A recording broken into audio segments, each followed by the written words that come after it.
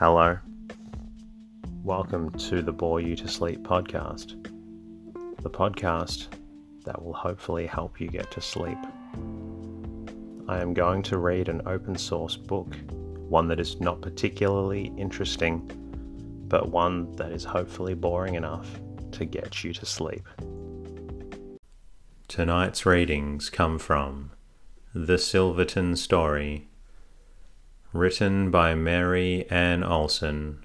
The Silverton Story explores the beginnings of Silverton, Colorado, and life there in the late 1800s.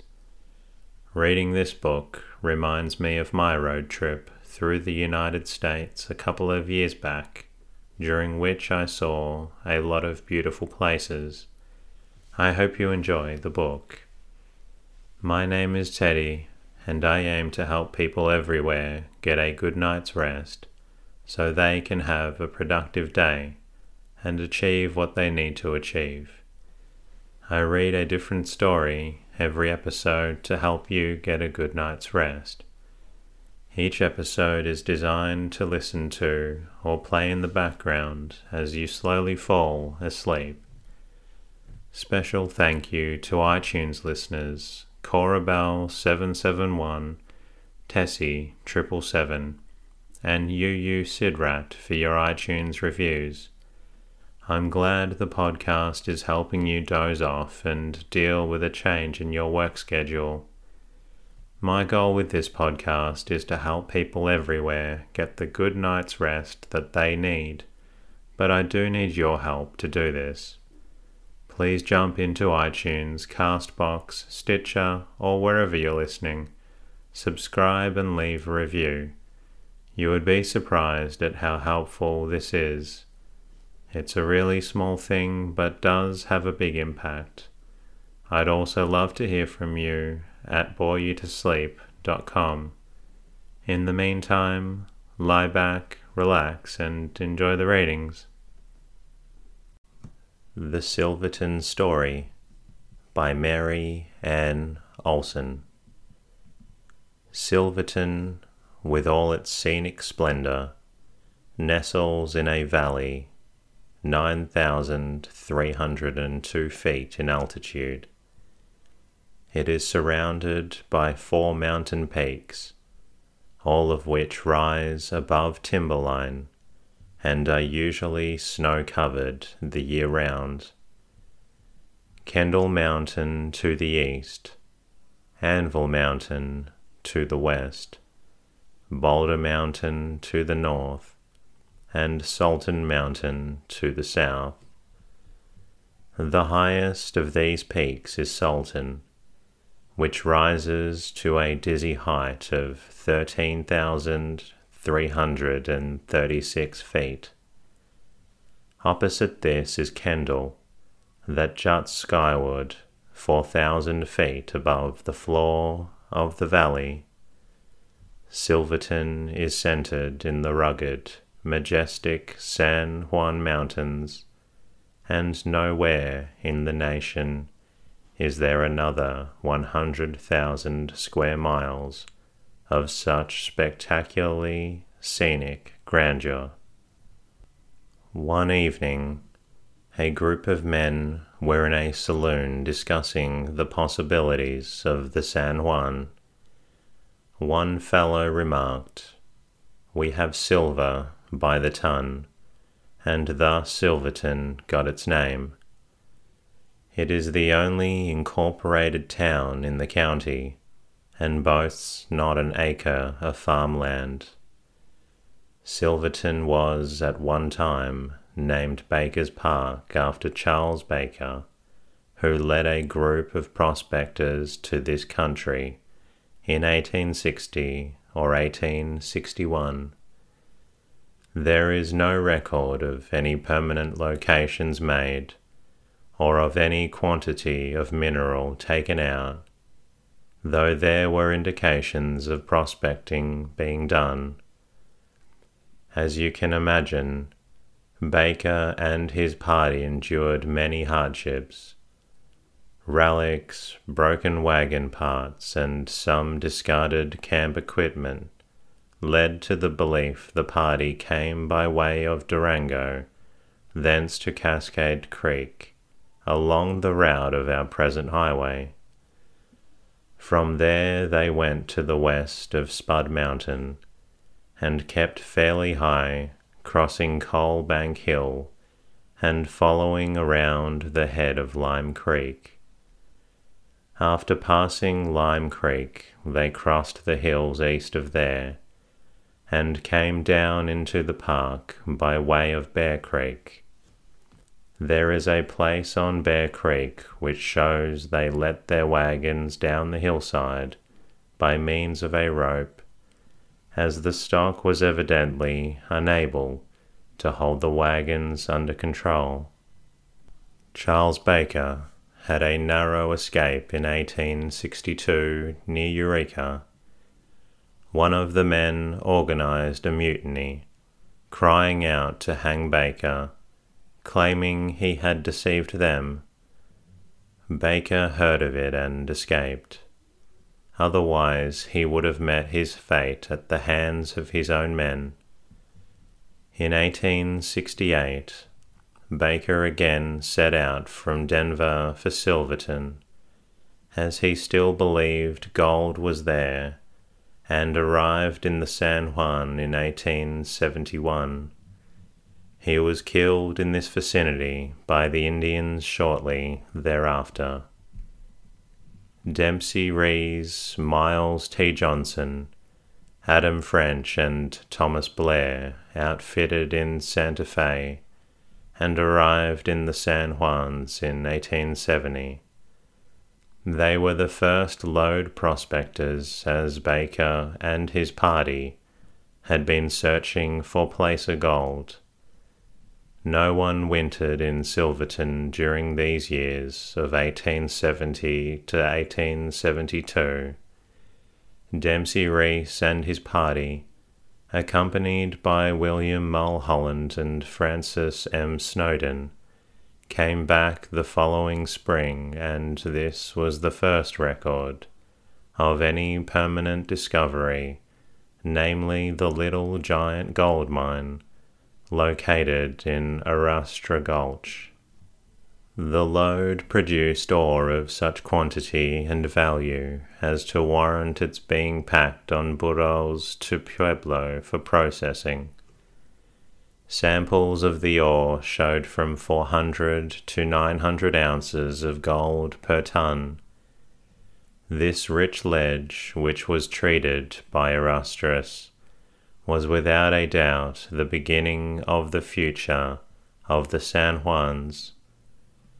The first quartz mill for the reduction of ore was built in 1873 for the use of the Little Giant Mine. There were about 40 or 50 prospectors in the country by this time, but the year was 1873 and was a banner year for mining claims. More than 3,000 claims were recorded, and the population grew by several hundred. Many of the large producers were located in that year and in 1872, notably the Sunnyside, Shenandoah, Silver Lake, and portions of the Gold King Group.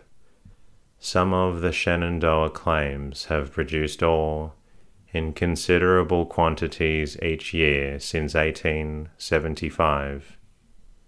Within months after being married, Mr. Stoiber of Silver Lake Mine fame became one of the richest men in the state of Colorado. Two of Mrs. Stoiber's claims to fame were having 4 husbands and building the huge Stoiberhoff Mansion in Denver and the Silver Lake Mansion in Silverton. At her first home in Silverton, Mrs. Stoiber had an argument with her neighbor, so she eliminated him from her consciousness by building a towering wall around her property which completely cut off her view from him. apparently this action struck her fancy, for she was to repeat it. When Mr. Stoiber sold his mining interests to the Guggenheim family for a reported $2.5 million, he built the biggest, gaudiest, and most lavish house in Denver. Stoiberhof was completed in 1906 and was filled with the most fabulous collection of Vauban art Denver had ever seen. Again, in Denver, Mrs. Stoiber argued with the owner of the adjoining property, and again she built a wall 12 feet high above and around her grounds. Egbert W. Reed, the owner, armed himself with a court order, and for months the affair dragged through the courts. Mrs. Lena Allen Webster Stoiber, Rude Alice, died in Italy in March 1935. Few remember her, or the fact that her first fortune came from the Silverton area. San Juan County, in its entirety, was included in the grant to the Ute Indians in 1868. 3 years later, when mining began to boom, the Indians protested against the whites coming into their territory. In 1872, troops were sent out by the government to keep the miners off this grant, and in February 1873, an order was issued by the Department of the Interior warning all miners to vacate the land by June 1st. The troops had proceeded up to Rio Grande, a considerable distance, when the order was suspended by the President, and a new treaty was made with the Indians, which was effected by paying Chief Ouray $1 million. The Utes surrendered some 3 million acres of land. In July 1873, while the Bruno Treaty was pending between the Ute Indians and the United States government for the lands of the reservation, when the great excitement over the rich and extensive mining broke out, Mr. Tower made arrangements with Jackson Foundry and the George Trick Hardware Company of Denver for the materials to erect a sawmill. This was shipped by the D&RG Railroad to Colorado Springs. There a contract was made with the freighters to deliver this to Silverton. The charges were 16 cents per pound. The journey to Del Norte was a pleasant one, but then the trouble began. From the South Fork of the Rio Grande River, 16 miles above Del Norte to the head waters of the stream, they forded the river 57 times. The outfit consisted of 3 teams, 10 persons and 6,000 pounds of freight. Only the old pioneers of the area can fully understand the trouble, dangers and hardships encountered in working freight over the mountains in those days. 2 weeks after leaving Del Norte, they arrived at the present site of Howardsville. Aided by a number of miners, they were able, after a week of hard work, to get the wagons to Silverton. A location was made for the mill on Mineral Creek at the foot of Salton Mountain, and here Mr. Tower erected the first sawmill. Mrs. Tower, a bride of 19 from Chicago, accompanied the party and returned in the fall to Del Norte. Thus Mrs. Tower was the first white woman in Silverton.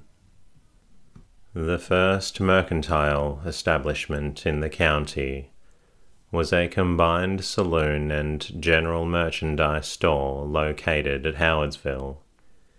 This was in 1874, and the post office in Howardsville was opened that same fall, with W. H. Nichols as postmaster. Mrs. Nichols, Mrs. W. E. Earl, Mrs. John F. Cotton, and Mrs. H. F. Tower were among the first women in the county. Mrs. Merrill Dowd came a few weeks later.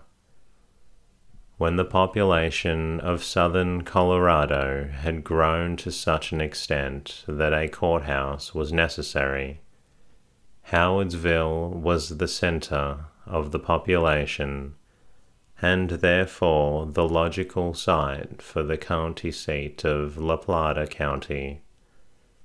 A small log building was erected and served the entire western slope, from the northern to the southern boundary, and from the San Luis Valley to the western line of the state. In the summer of this year, the county seat was moved from Howardsville to Silverton. The first store in town was called Green and Company, and Francis M. Snowden built the first cabin. It was located where the hospital now stands on the avenue that bears his name, and was the social gathering place of the town. All the noted personages who visited in the early days stopped here, and if the Colonel, as he was known, had kept a register, it would be an interesting document today. Dances were held there, with John and Amanda Cotton furnishing the music. Also in 1874, a preliminary survey of the township was made by Thomas Tripp, and a complete survey was made that same year by William Munro and J. M. Hanks. As the streets came into being, they were given names of the prominent pioneers of the 70s: Green, Reese, Snowden, Blair, etc. The following year was a busy one. The first white child in Silverton was born to Mr. and Mrs. Ben Harwood. The child was named Frank, and lived here his entire life.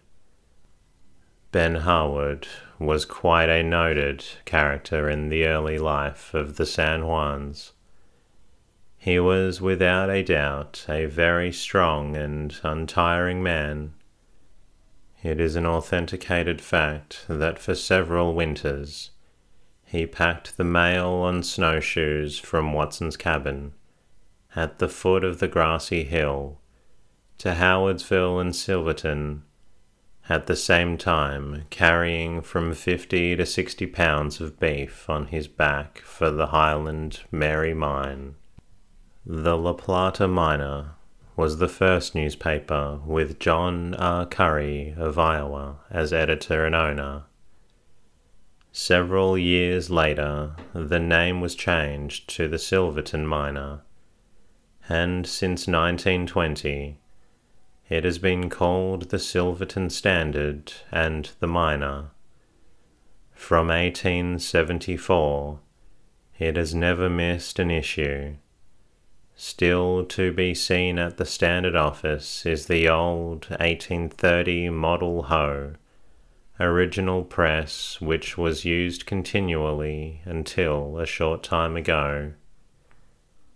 A road barely passable from Watson's cabin at Grassy Hill to Howardsville and Silverton by way of Stony Pass was completed.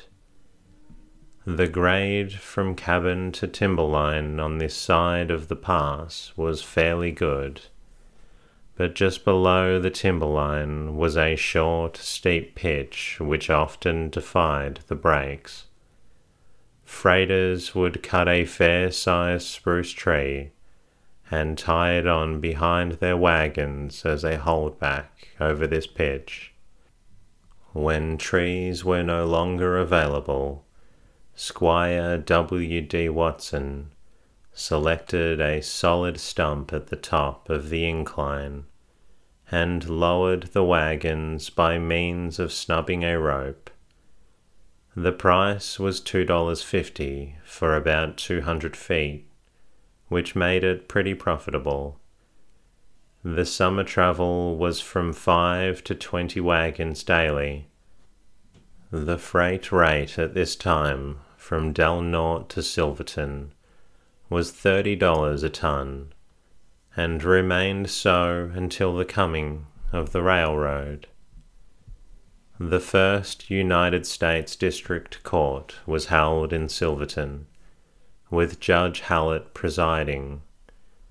It seems the same faces were appearing in the jury box, and the reason was the benches were so splintery they had to choose men who wore leather seats in their trousers. President Grant appointed J.M. Hanks as the first postmaster. For several weeks after the appointment, he could find no building suitable for a post office and carried the mail in his pockets and handed it out on the streets when he saw any of the addresses. Mail services were few and far between in the winter of 1875 and 76. Twice Big Alec Fleming brought in on his back a load of mail from Del Norte, wearing snowshoes or skis nearly every foot of the way. Our first school was started this year. When the town was laid out, a lot of the corner of Snowden Avenue and 11th Street had been set aside for school purposes. The school served as a church or for any public gathering, and was a low log building. In 1887, the school record states that they had 6 visitors and 144 cases of tardiness. In 1879, the census shows 40 pupils between ages of 6 and 21, and by 1890 the school attendance was a total of 153. The start of the Durango-Silverton Road was made in 1875. A crude mountain road reached from the present side of Rockford for about 16 miles to the top of Coalbank Hill. Here the road ceased and the old Ute Trail was used by pack animals for the remaining 14 miles into Silverton. The old trail was used until about 1877 or 78, when a prospector with the help of others built a toll road up to the Animas Canyon. The road started north of Rockwood, crossed the site of what is now Lake Electra, then made a drop of 2,000 feet in a distance of 1.5 miles to the bottom of the canyon. Here it crossed Cascade Creek at its junction with the Animas and continued up the river to Silverton, making many crossings along the way. A toll gate was located at the entrance to the canyon near the Champion Mine. There was also a toll gate at Baker's Bridge below Rockwood, and the fee was $3. Many parts of the old road can still be seen from the train. Otto Mears, known as the Pathfinder of the San Juan, laid out a system of toll roads through the San Juans, branching in all directions from Silverton, up the river to Eureka, and Animas Forks over the Ophir Range, down the San Miguel River to the Dalles, across to Tullaroot, and again across to Rico and Rockwood, and from Silverton to Ouray 400 miles, mostly toll.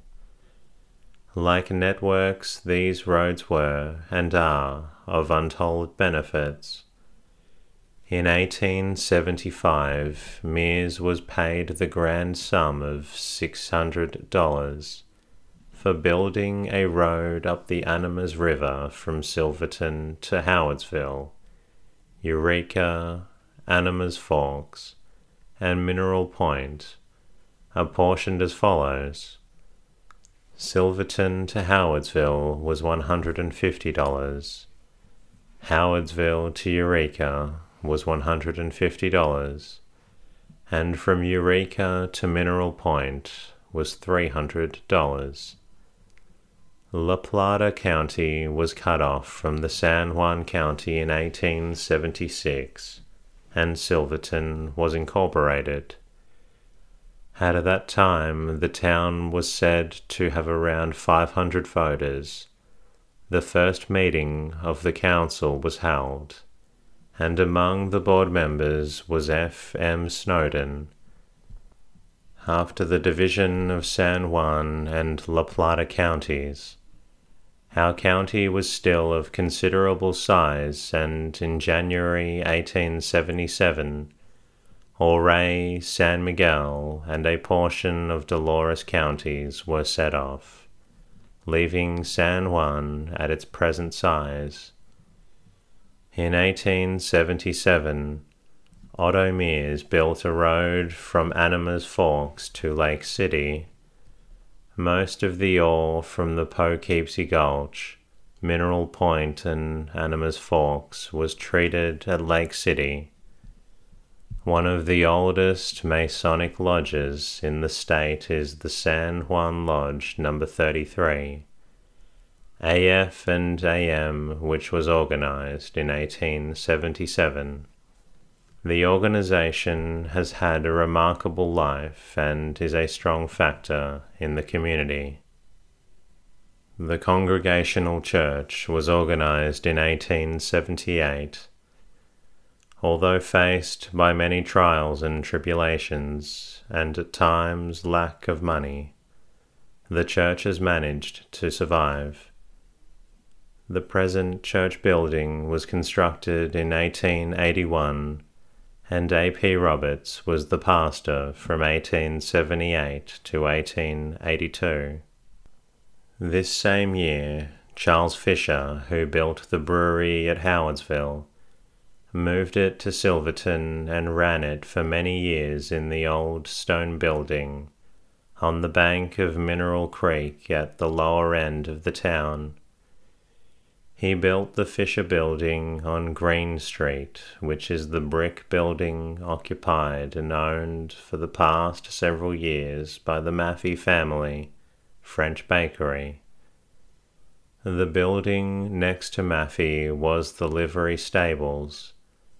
The wagons and carriages were housed on the ground floor, and the horses were taken up a ramp and stabled on the second floor.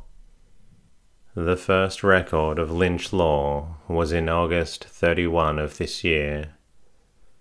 The following is a report from a newspaper. About 2 o'clock in the morning of August 31, 1878, unknown parties entered the jail and took Henry Cleary, charged with the murder of James M. Brown, and hung him on the ox frame in the rear of the blacksmith shop on Upper Green Street. Silverton had become a town of considerable population by 1879, and fire protection became a necessity. a hook and ladder was ordered from Denver, and with news of its arrival at Grassy Hill at the head of the Rio Grande, nearly half of the male population started for Grassy on horseback and on burros. The hook and ladder, with all its equipment, was hauled to Howardsville, where it was met by another group who brought it into Silverton by hand. The Silverton Cornet Band led the group from Howardsville, and that evening a big celebration was held. At the old City Hall on Blair Street, next door to Swanson's Market, you can still see part of the old firefighting hose cart. Also 2 cells of the old county jail remain there. Patrick, better known as Cap Stanley, opened the first brickyard at the foot of the hill between Reese Street and Walsh Smelter. He built the first 2 brick homes in Silverton on the east side of Upper Green Street, and they are yet in very good condition. The bricks for the Grand Imperial Hotel were made in this yard. Cap was the leader of the vigilantes, and a bluff, stern person. The vigilantes did their work well, but at one time the town council, realizing that matters were becoming serious, hired the famous Bat Masterson of Dodge City fame to clean up the town. Needless to say, he did. Fred Steiner secured a government contract for $10,000 to bring the mail to Silverton from Parrot City. This was known as the Star Route and was a daily schedule with 3 stops and 3 changes of horses each trip. Meals and sleeping quarters were provided for the passengers should they desire food or be forced to stay. There were long barns and all the stops, and care for the horses was provided. It was not an unusual sight to see 100 to 150 pack animals turned out for grazing on the slopes of the hills. All went well during the summer, but winter was not so good.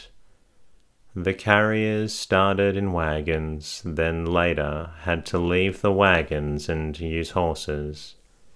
Finally, when the snow got so deep at the stop below Silverton, a carrier by the name of Snyder would use his dog team and sled. He would pile the mail, general merchandise, and supplies on the sled. Then he would perch himself on top of the load and be on his way. The sled was pulled by his huge black dogs that were both strong and savage. Snyder and his dog team also hauled water from the town in winter. He would fill 6 5-gallon oil cans, put them on the sled, and he turned his trusty dogs were off to deliver water at 50 cents a can. The dogs were also utilized at funerals when the snow was too deep for the heavier animals.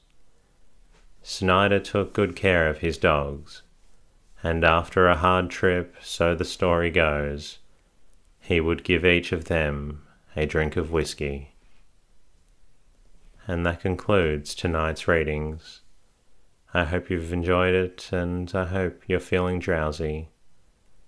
I look forward to bringing you another episode very soon. In the meantime, good night.